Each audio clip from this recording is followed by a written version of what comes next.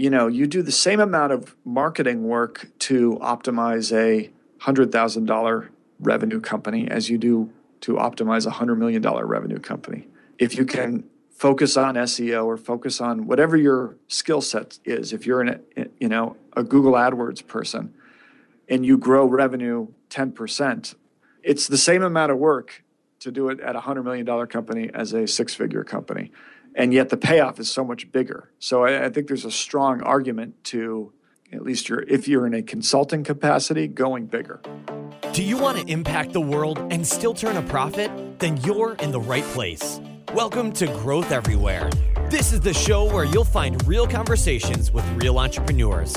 They'll share everything from their biggest struggle to the exact strategies they use on a daily basis. So if you're ready for a value-packed interview, listen on. Here's your host, Eric Siu. Hey everyone, just a quick heads up that we're giving away an ebook called 29 Growth Hacking Quick Wins.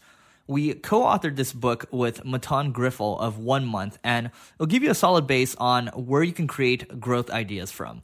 So all you need to do is text quick tips to 33444.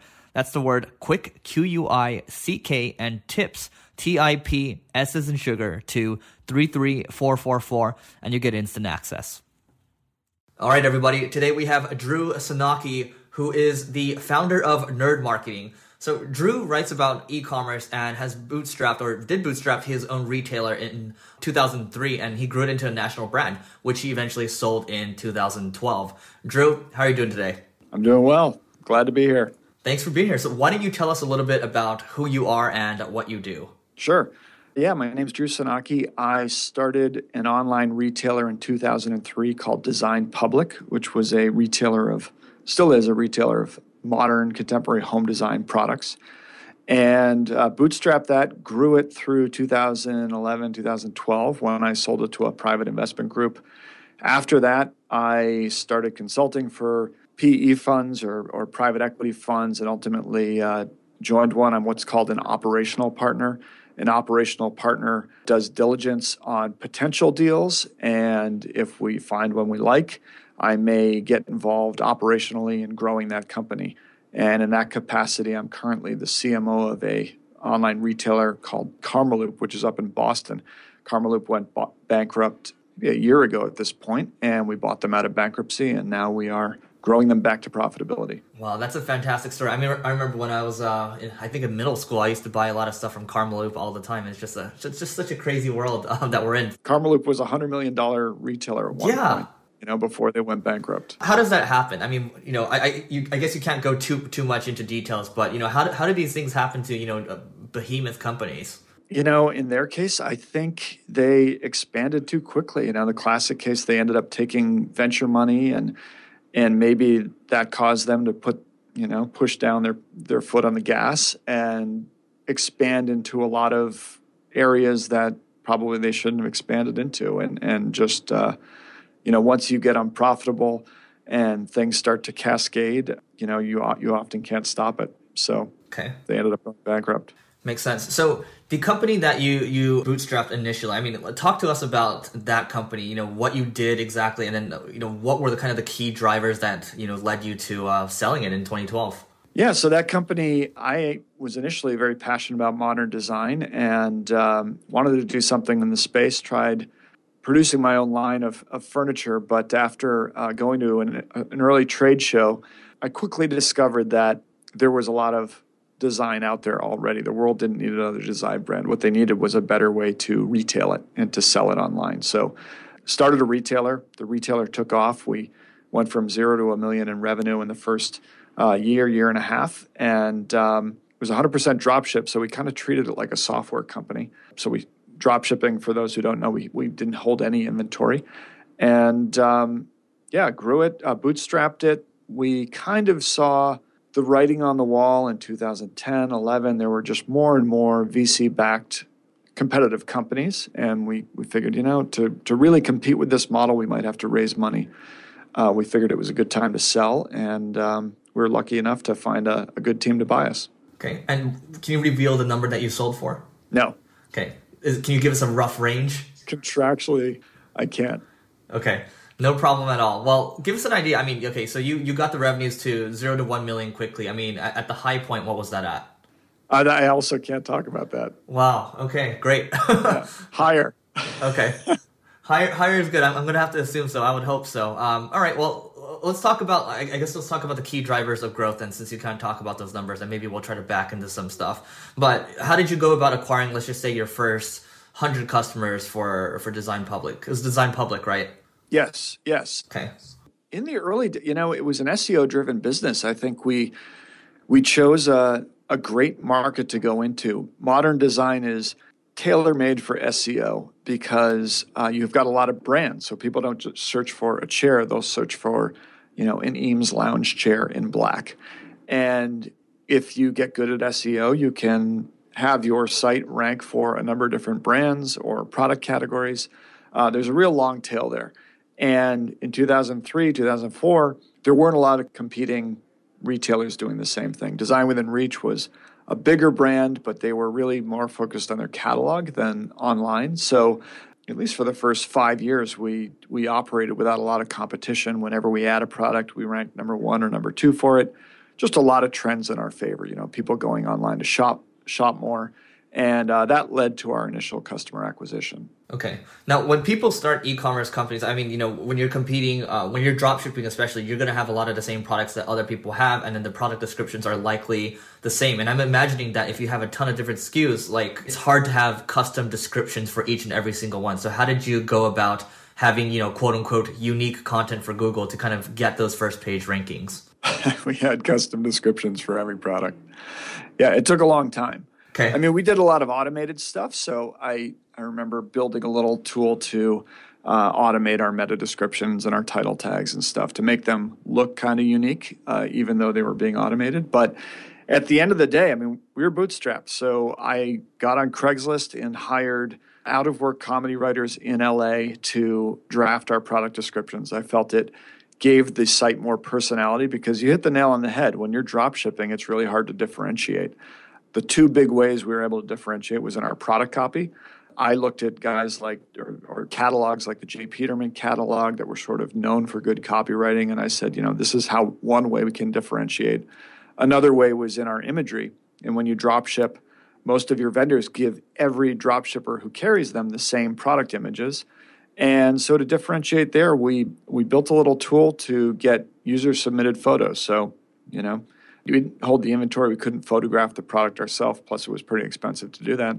We just encouraged our customers to send us photos, and we put those right on the product page. And was there any incentive for them to, put custom photos up? Yeah, I think they got a 10% off their next purchase. Ah, smart.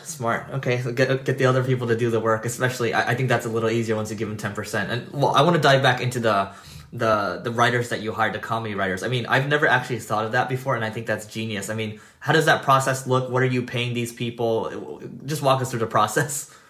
Well, this is like ancient history. This is probably 10 years ago at this point. But, you find one, and usually if you find a good one, they've got friends who want to do it too. I think we paid a couple $100 per description, showed them, over time, built out a process manual on how many words it should be and how they should, we basically taught them SEO, like where to use some keywords. And they were able to innovate around it. So it was a pretty good, effective system. You said you were paying a couple $100 per description? Maybe back in the day, yeah. My God, that must add up. I mean, how many SKUs did you guys have? We ultimately had 50,000, but that number is more like there are a lot of the same item, but different colors and things. Like obviously that they don't need a different product description. Okay. And, we did a lot of 80-20 analysis too. So we're not going to focus our efforts on the whole long tail of products, but let's focus on the 20% that are really driving the business. See, so that makes a lot more sense. Instead of spending maybe $500 or $5 million, I should say, on product descriptions, you're only focusing on the ones that are, driving the, a big majority of the revenues, right? Yeah, and that kind of gets to what I do now to grow companies. So I do a lot of customer segmentation, and really it's for almost every online business, including content businesses. You find that 20% of the customers, 20% of the readers, if you're a content business, drive 80% of the transactions, page views, engagement, whatever the metric is. You have that 80-20 rule in effect. Got it. Okay, that totally makes sense. Now, Where do you? I mean, you've done e-commerce for a while. You're very familiar with it. I mean, where do you see e-commerce going in the next 10 years or so?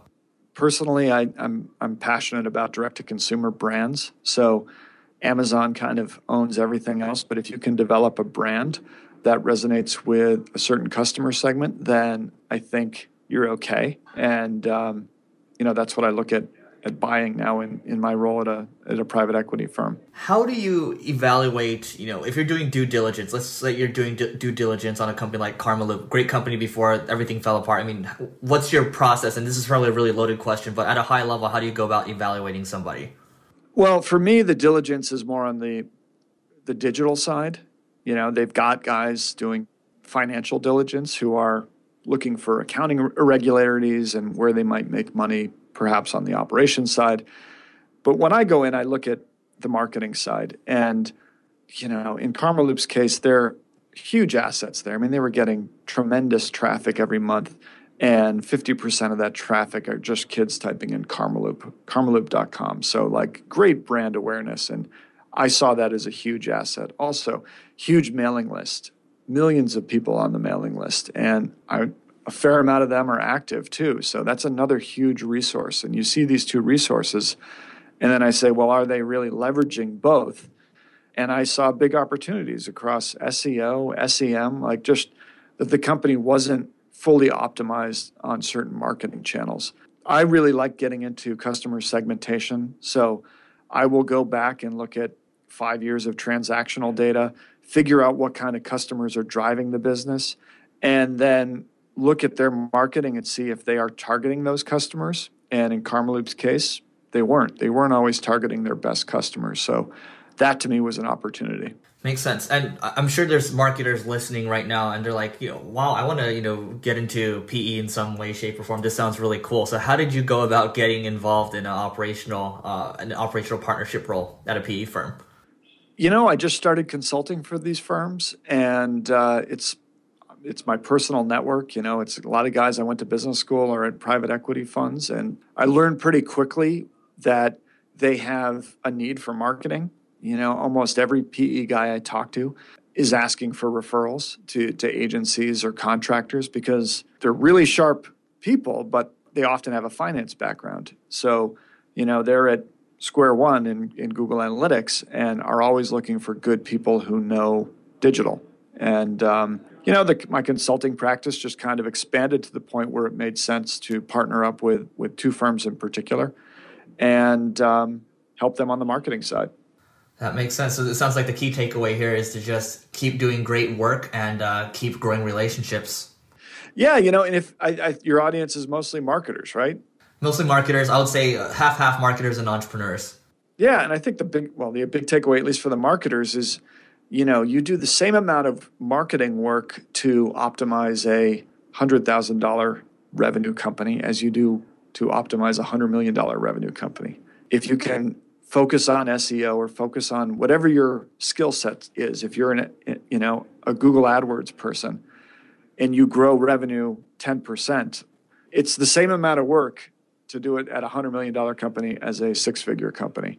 And yet the payoff is so much bigger. So I think there's a strong argument to, at least if you're in a consulting capacity, going bigger. I like that. And I mean, before we even started the interview, you talked a little bit about how you're really focused on maximizing customer lifetime value. Can you kind of go into that a little bit? Yeah, I mean, any business, certainly in retail, has two groups of customers. You've got I call them the minnows, and they are your bad customers. They're customers who often order once and never come back again, or maybe they take up a lot of customer service time. And then you've got your whales on the other end of the spectrum. The whales order several times. They pay full margin. They don't return anything. And if you look at the numbers, you often find that, the whales make up 5 to 10% of your total customer base, and they drive 80% of your revenue.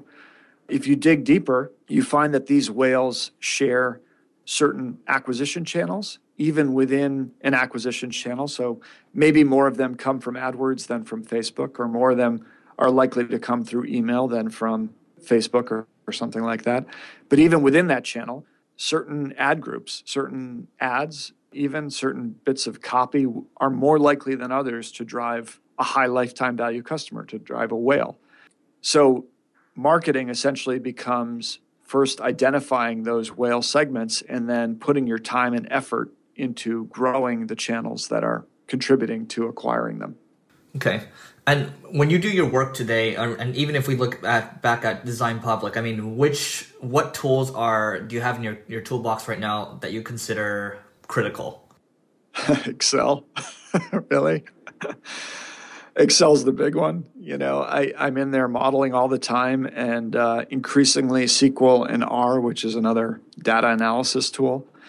But, with a very simple Excel model, and if you go to nerdmarketing.com, my blog, I walk you through how to do this. If you sign up for my list, I'll send you my model. But it's basically, for more retailers than you would imagine, it costs just as much to acquire a good customer as it does to acquire a bad customer. So if the question is, how do you add another $1 million incremental revenue to your top line, there's a very strong argument to going out and acquiring more whale customers as opposed to the hundreds more minnow customers that you would have to acquire. So it's really just figuring out your customer acquisition cost and lifetime value, comparing those two numbers across a variety of marketing channels. And you have on nerdmarketing.com, and we're going to link to all of this in the show notes, but you have links to kind of how to set up all these models using Excel and all these other tools? Yeah, I mean, it's one of my favorite things to do when I speak. And I know, Eric, you and I are going to speak at a conference together in a couple of months. Maybe I'll do it there. But yeah, is really just like have everybody open their computer, go into GA, and start walking them through some basic segmentation. If they're like most retailers or most business owners, they've never done it. They hear segmentation and they just think, oh, that's something Amazon does. You need like big data to do that. But you don't. You pretty quickly can find out segments around your best customers and your worst customers, and then really see how the best ones drive your business. Yeah, I love this because people are, especially, marketers especially, we're all focused on looking at the latest tactic and just executing on the latest tactic, but we don't really take a step back and say, okay, how do we really utilize Excel to its maximum, to figure out what other valuable insights we can dig. So I think there's a great video out there. I think it's called You Suck at Excel on YouTube. And then the stuff that you're offering right now, I think is awesome too. I'm definitely going to download it because it's critical to kind of, scale and build out stuff. Without this stuff, you're not going to be able to, right? Well, I think you get caught in tactical maneuver hell, where you read blogs, and me as a business owner, when I read blogs, I get stressed out, because I make lists or I go to conferences and I just come back with a notepad filled with action items. And I'm like, where the hell do I start? Do I start with conversion rate optimization or email subject lines or, fixing A/B testing my paid ads, whatever. Like, I need context for all that. And I think strategically about customer analysis gives you the context, right? It's going to tell you what's driving your business and start there. For your business, Eric, it might be something very different than it is for Karmaloop, right? Like, it could be a different channel. It could be email versus Facebook and whatever, and you just kind of get the sense like you want to build the business around your best customers. And once you figure out what that is, it puts all the other tactical maneuver hell into context. Yeah, and just to be fair, I mean, you look at technology startups today.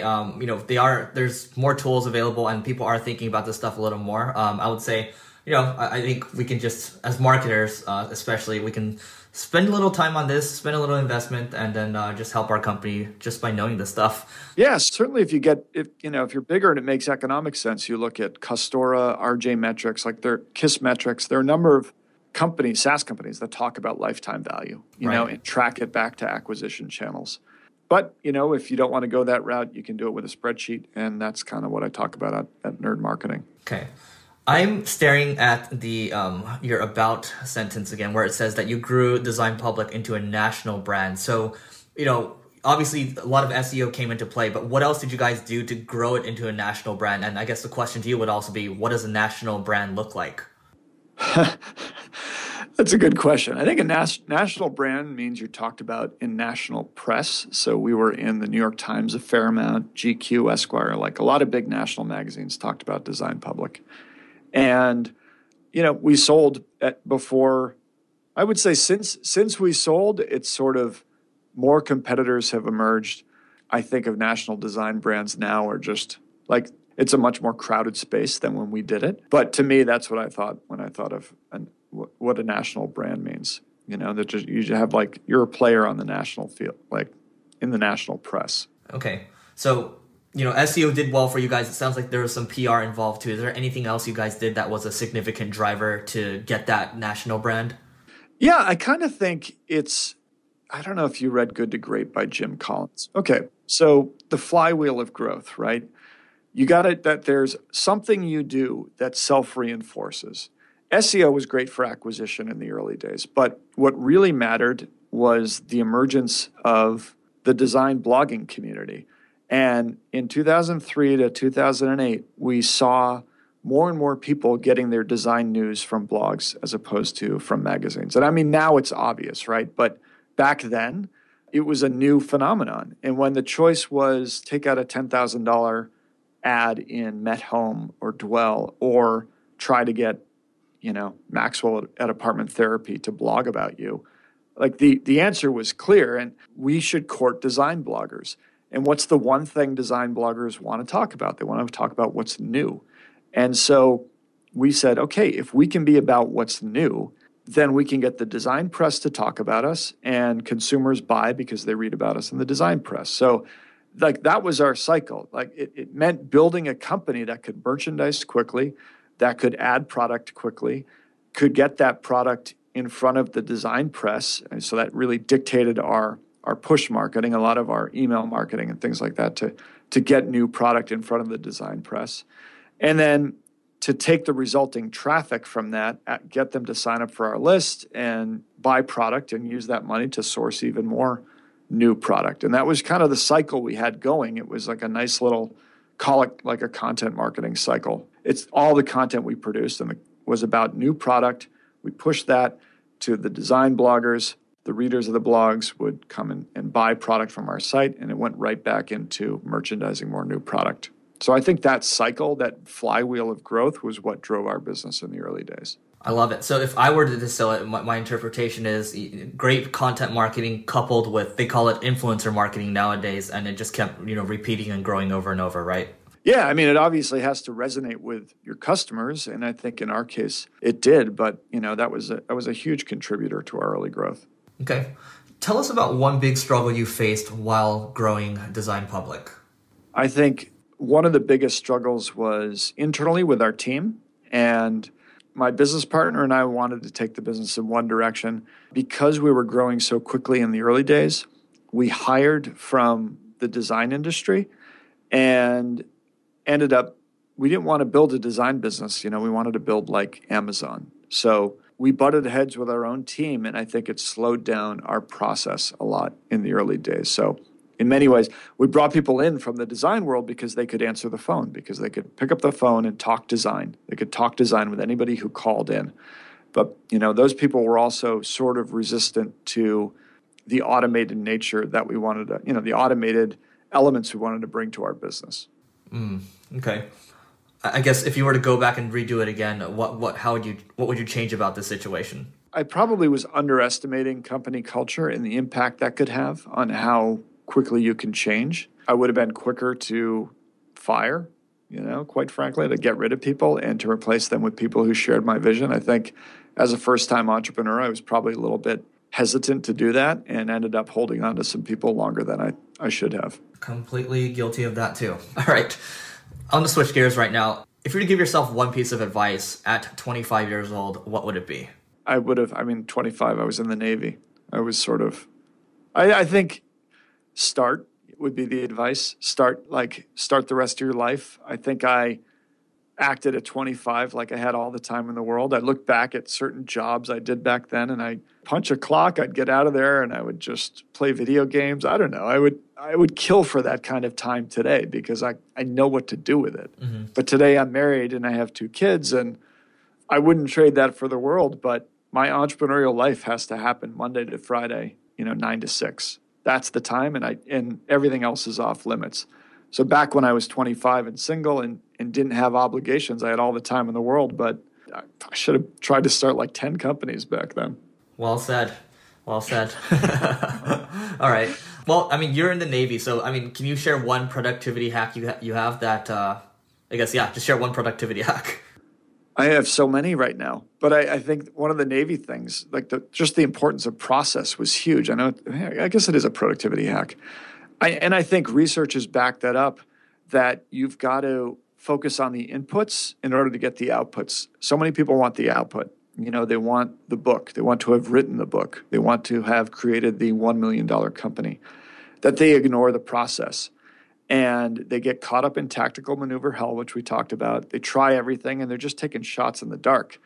What actually they should focus more on is what we called in the Navy SOPs, standard operating procedures. And for me, the standard operating procedure is, Monday I get up and I write for my blog for 30 minutes, and then I move on to working on Karmaloop or looking at their analytics dashboard, whatever it is for you. Just that mentality that you're going to do the work and ultimately you're going to have something to show for it. I'm going to have the book, I'm going to have the blog, or I'm going to have the $1 million company. I like that. It's a lot more people. I mean, now if you even look at Google Trends, a lot more people are talking about morning routines and how it sets the whole tone for the day, the week, and it sets the tone for like your life, I think. And it's all about habits. And I like kind of how you're approaching it.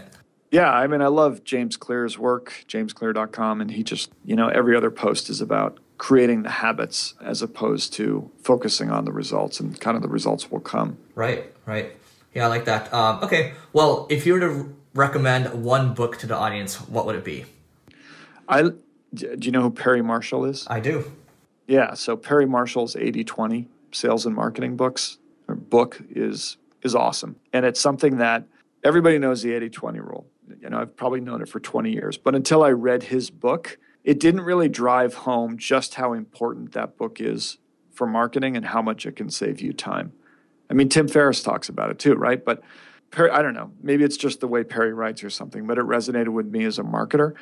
And for the kind of work I do, where I do a lot of customer analysis, it became blatantly obvious that you can save time and become more effective at the same time by focusing on fewer customers, your best customers. So I recommend that book. I don't know if you've read it, Eric. Yeah, great book. And I also recommend to audience, I know that we recommended one book, but any of Perry's books are good because he's one of the great marketers of our time. So I like that recommendation. All right. Well, Drew, this has been fantastic. What's the best way for people to find you online? You can email me at drew@nerdmarketing.com. My blog is nerdmarketing.com. I'm on Twitter, Drew Sanaki.